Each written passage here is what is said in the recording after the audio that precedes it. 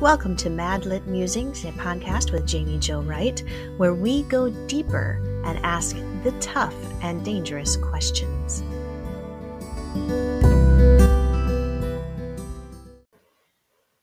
Today's episode is sponsored by Revell and Bethany House Publishers, which are divisions of Baker Publishing Group.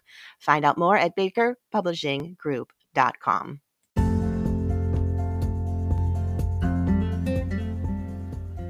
Are you a writer wanting to go deeper in your writing and get to the heart of your story?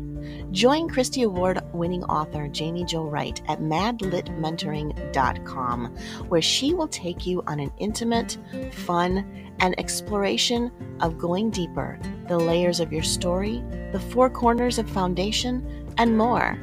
Find out how to be mentored by Jaime Jo Wright at madlitmentoring.com.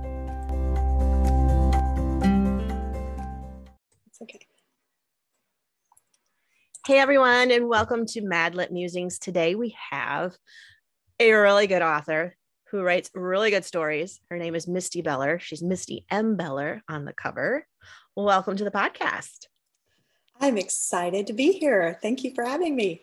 We are so excited to have you. And you've got a book that's releasing this May. And I do. Tell us a little bit about it, because the cover is gorgeous. I am so excited about this book. It is book 2 in my Brides of Laurent series from Bethany House.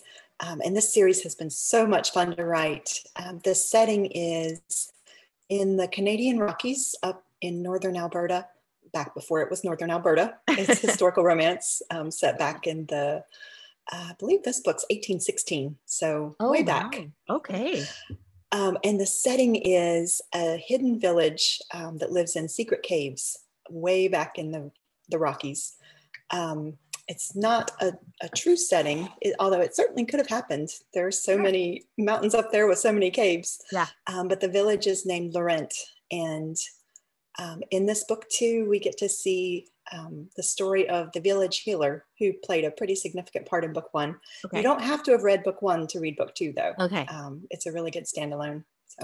But Audrey is the heroine, and Levi is the hero, and he's a British former spy who comes north. So he's got that whole British accent that was so much fun to write. I love it.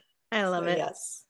So if it's ever turned into an audiobook, which I'm guessing it probably is going to be, you'll have to have somebody with a really great British accent. Yes, I can't wait for that. I'm a huge audiobook fan anyway, especially the Regencies. My bucket list is the day that I'm emailed and they say that they've hired Richard Armitage to narrate one of my books. It won't happen, but it would be great. We'll all listen. Well, listen, regardless whether the book is any good at all. That's right. Oh, it'll be good. Oh, fun. Well, what a fun story. And I love that it's set in the early 1800s, because it seems like we get a lot more of the later 1800s.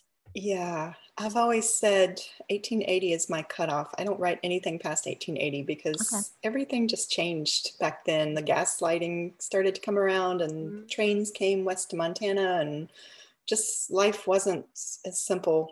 No. Life was easier, which would be fun in real life, but it's not as much fun in books. So.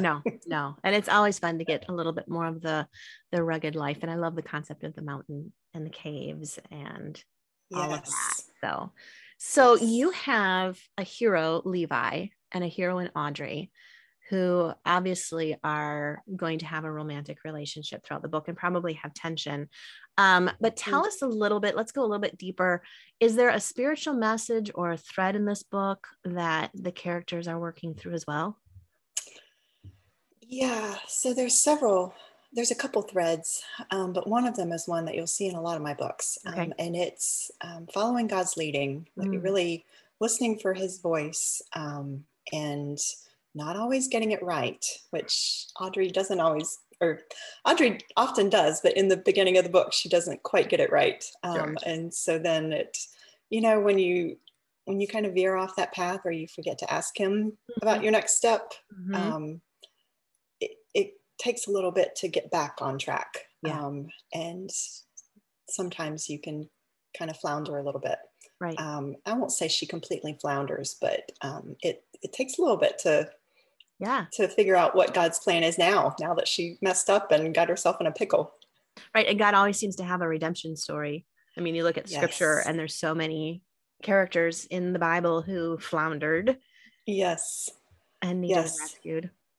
I love the whole Israelite story so many times. You just think those Israelites were so dumb. They just kept messing up and leaving God, but yet he kept bringing them back every time. And sometimes the coming back, they had to do the hard things to get back in line.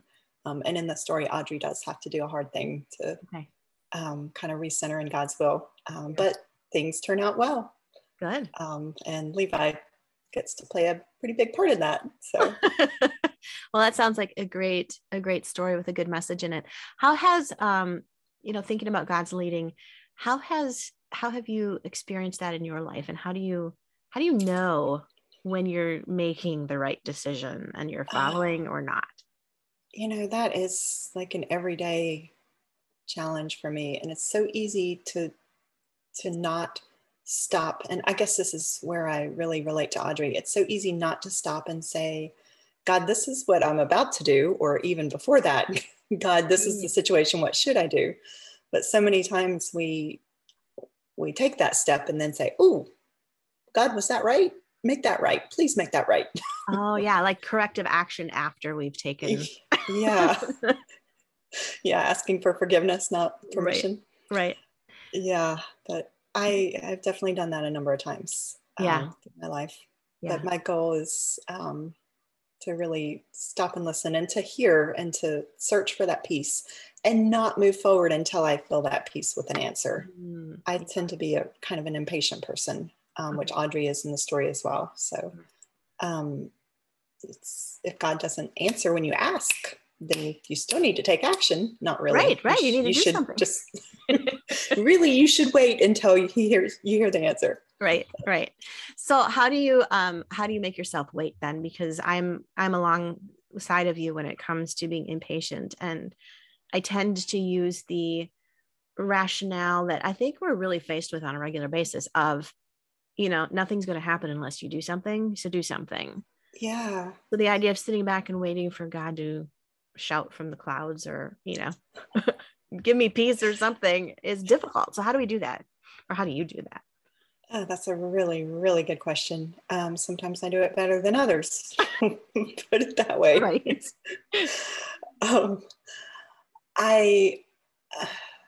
We have kind of a full household right now, and it seems like things are just always busy. So it's actually, that makes it a little easier for me to wait sometimes because I don't have time to rush into things as much as I used to back when life wasn't quite as crazy. So I guess, thank you, Lord, for crazy life.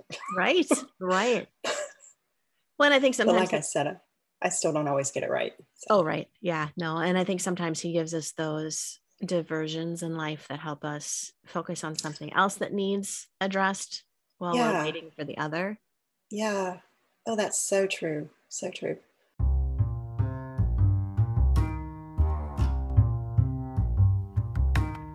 Are you enjoying today's broadcast with our featured author?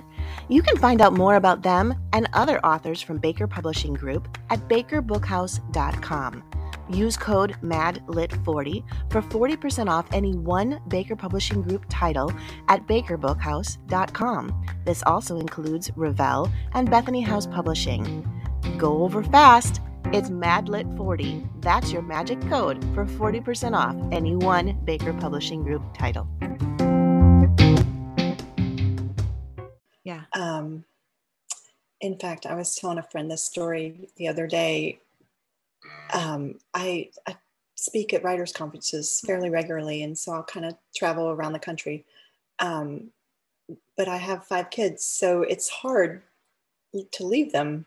It's hard on them. It's hard on the family who's here taking care of them. And there was a conference a few years ago that it was kind of a longer conference. So I was going to be gone. I think it was either 4 or 5 nights. And I really felt, I'd prayed about it, felt the peace that God had planned for me to go to this conference and teach there. But then as I was leaving the family, the little kids were crying, and it was so hard. And I remember at the airport praying, Lord, I really feel like this is your plan for me to go, but why are you making this so hard? Why aren't you paving the way for it? Yeah.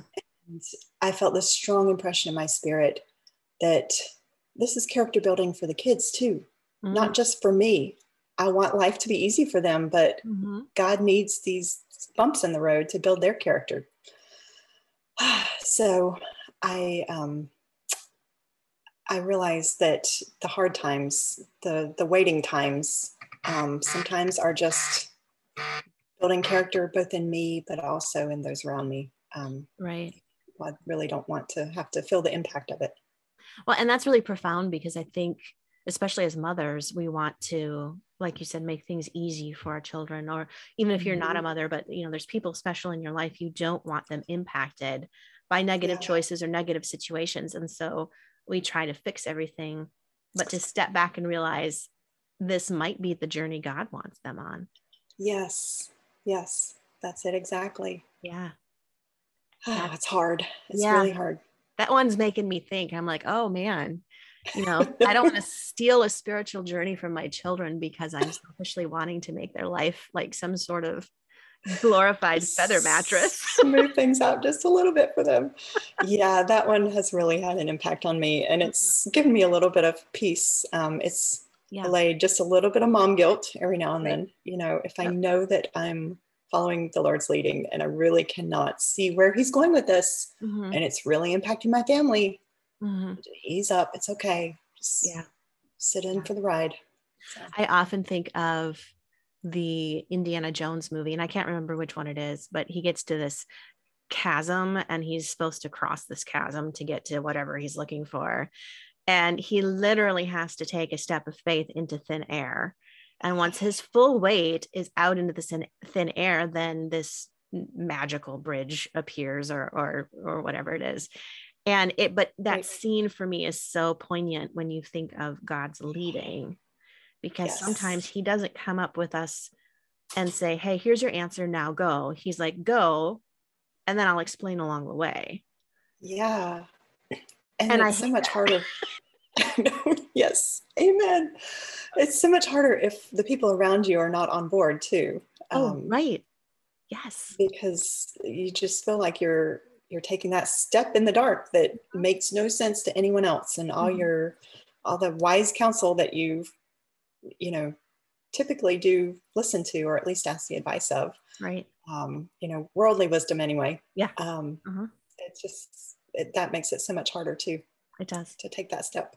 It does. Or to stop and wait even. Right. So. Waiting. There's that word again.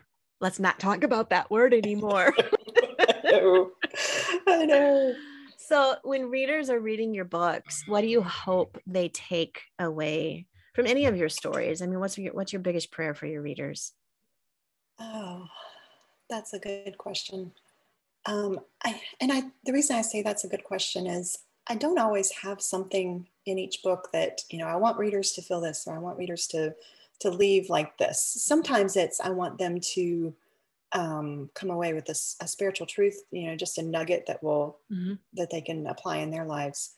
But honestly, my prayer each time I sit down to write, or actually go out to write, because I dictate now while I walk, is that God would tell the story he once told and use it the way to impact people the way he has planned. So I guess I go into it now, for the most part anyway, without trying to plan ahead to what I want readers to know. Sure. Yeah. Well, that's cool though, because then the Lord can work with the story to impact people where they're at. And everybody's going to be at a different point in life and a different struggle. Characters are very relatable for people who haven't read your books. You have very relatable characters, you have relatable stories, and they're just, I was going to say they're the perfect read for in front of a fireplace. And I was just looking at your book cover, and there's a campfire right in the middle. And I'm like, perfect. Yes, I love the book covers Bethany House has put together for this series. They're awesome. Yes, they are oftentimes my books they're almost always set in the mountains, and usually there's snow involved, so they are a good fireplace read. Oh, I love it. I love it. So Yeah, exactly. If readers want to curl up in front of a fireplace with a good book and a quilt and a cup of coffee or hot chocolate and all that stuff that is synonymous with good reading, how do they find you and find out more about you and follow you? Yeah, my website is probably the best place to start, mistymbeller.com. And I actually am giving away a free ebook download to people who sign up for my newsletter. So if readers would like to get to know me a little bit better, my newsletter is the best place. I'm there more than I am social media, unfortunately. So yeah, go to my website and can click around, see the books, or you can just add your email address and we'll chat through email, and they can try my book, A Pony Express Romance, for free. Awesome. That sounds great. Well, I think everybody should rush out and do that. And then head over to bakerbookhouse.com and snatch up all of Misty Beller's books, because they're all available there with a nice little discount that they give. Yes, Baker Bookhouse is wonderful. They have that 40% off pre-order discount and free shipping. So that is definitely the place to buy books. Right, exactly. So definitely go out and pre-order A Healer's Promise. And while you're waiting for it to come out, order book 1, which is titled A Warrior's Heart. A Warrior's Heart. And that's the one where she has the bow and arrow on the front, right? Yes. The heroine in that story is the chief defender and protector of her village, Laurent, the hidden village that lives in the caves. I love it. Strong women too. Strong spiritual women. We need more of those. Yes. Amen to that. That's awesome. Well, thank you so much, Mindy, for joining us today. This has been great. And I am going to rush out and get these books because I don't have these on my shelf yet. I have your first series, but I don't have these. So I'm going to rush out and order because I have a car ride coming up soon and I need something to read. Oh, always. We have to have reading material. Right. All right. Well, you have a wonderful day. And thanks so much for joining us, Misty. And we'll talk to you soon. All right. Thanks.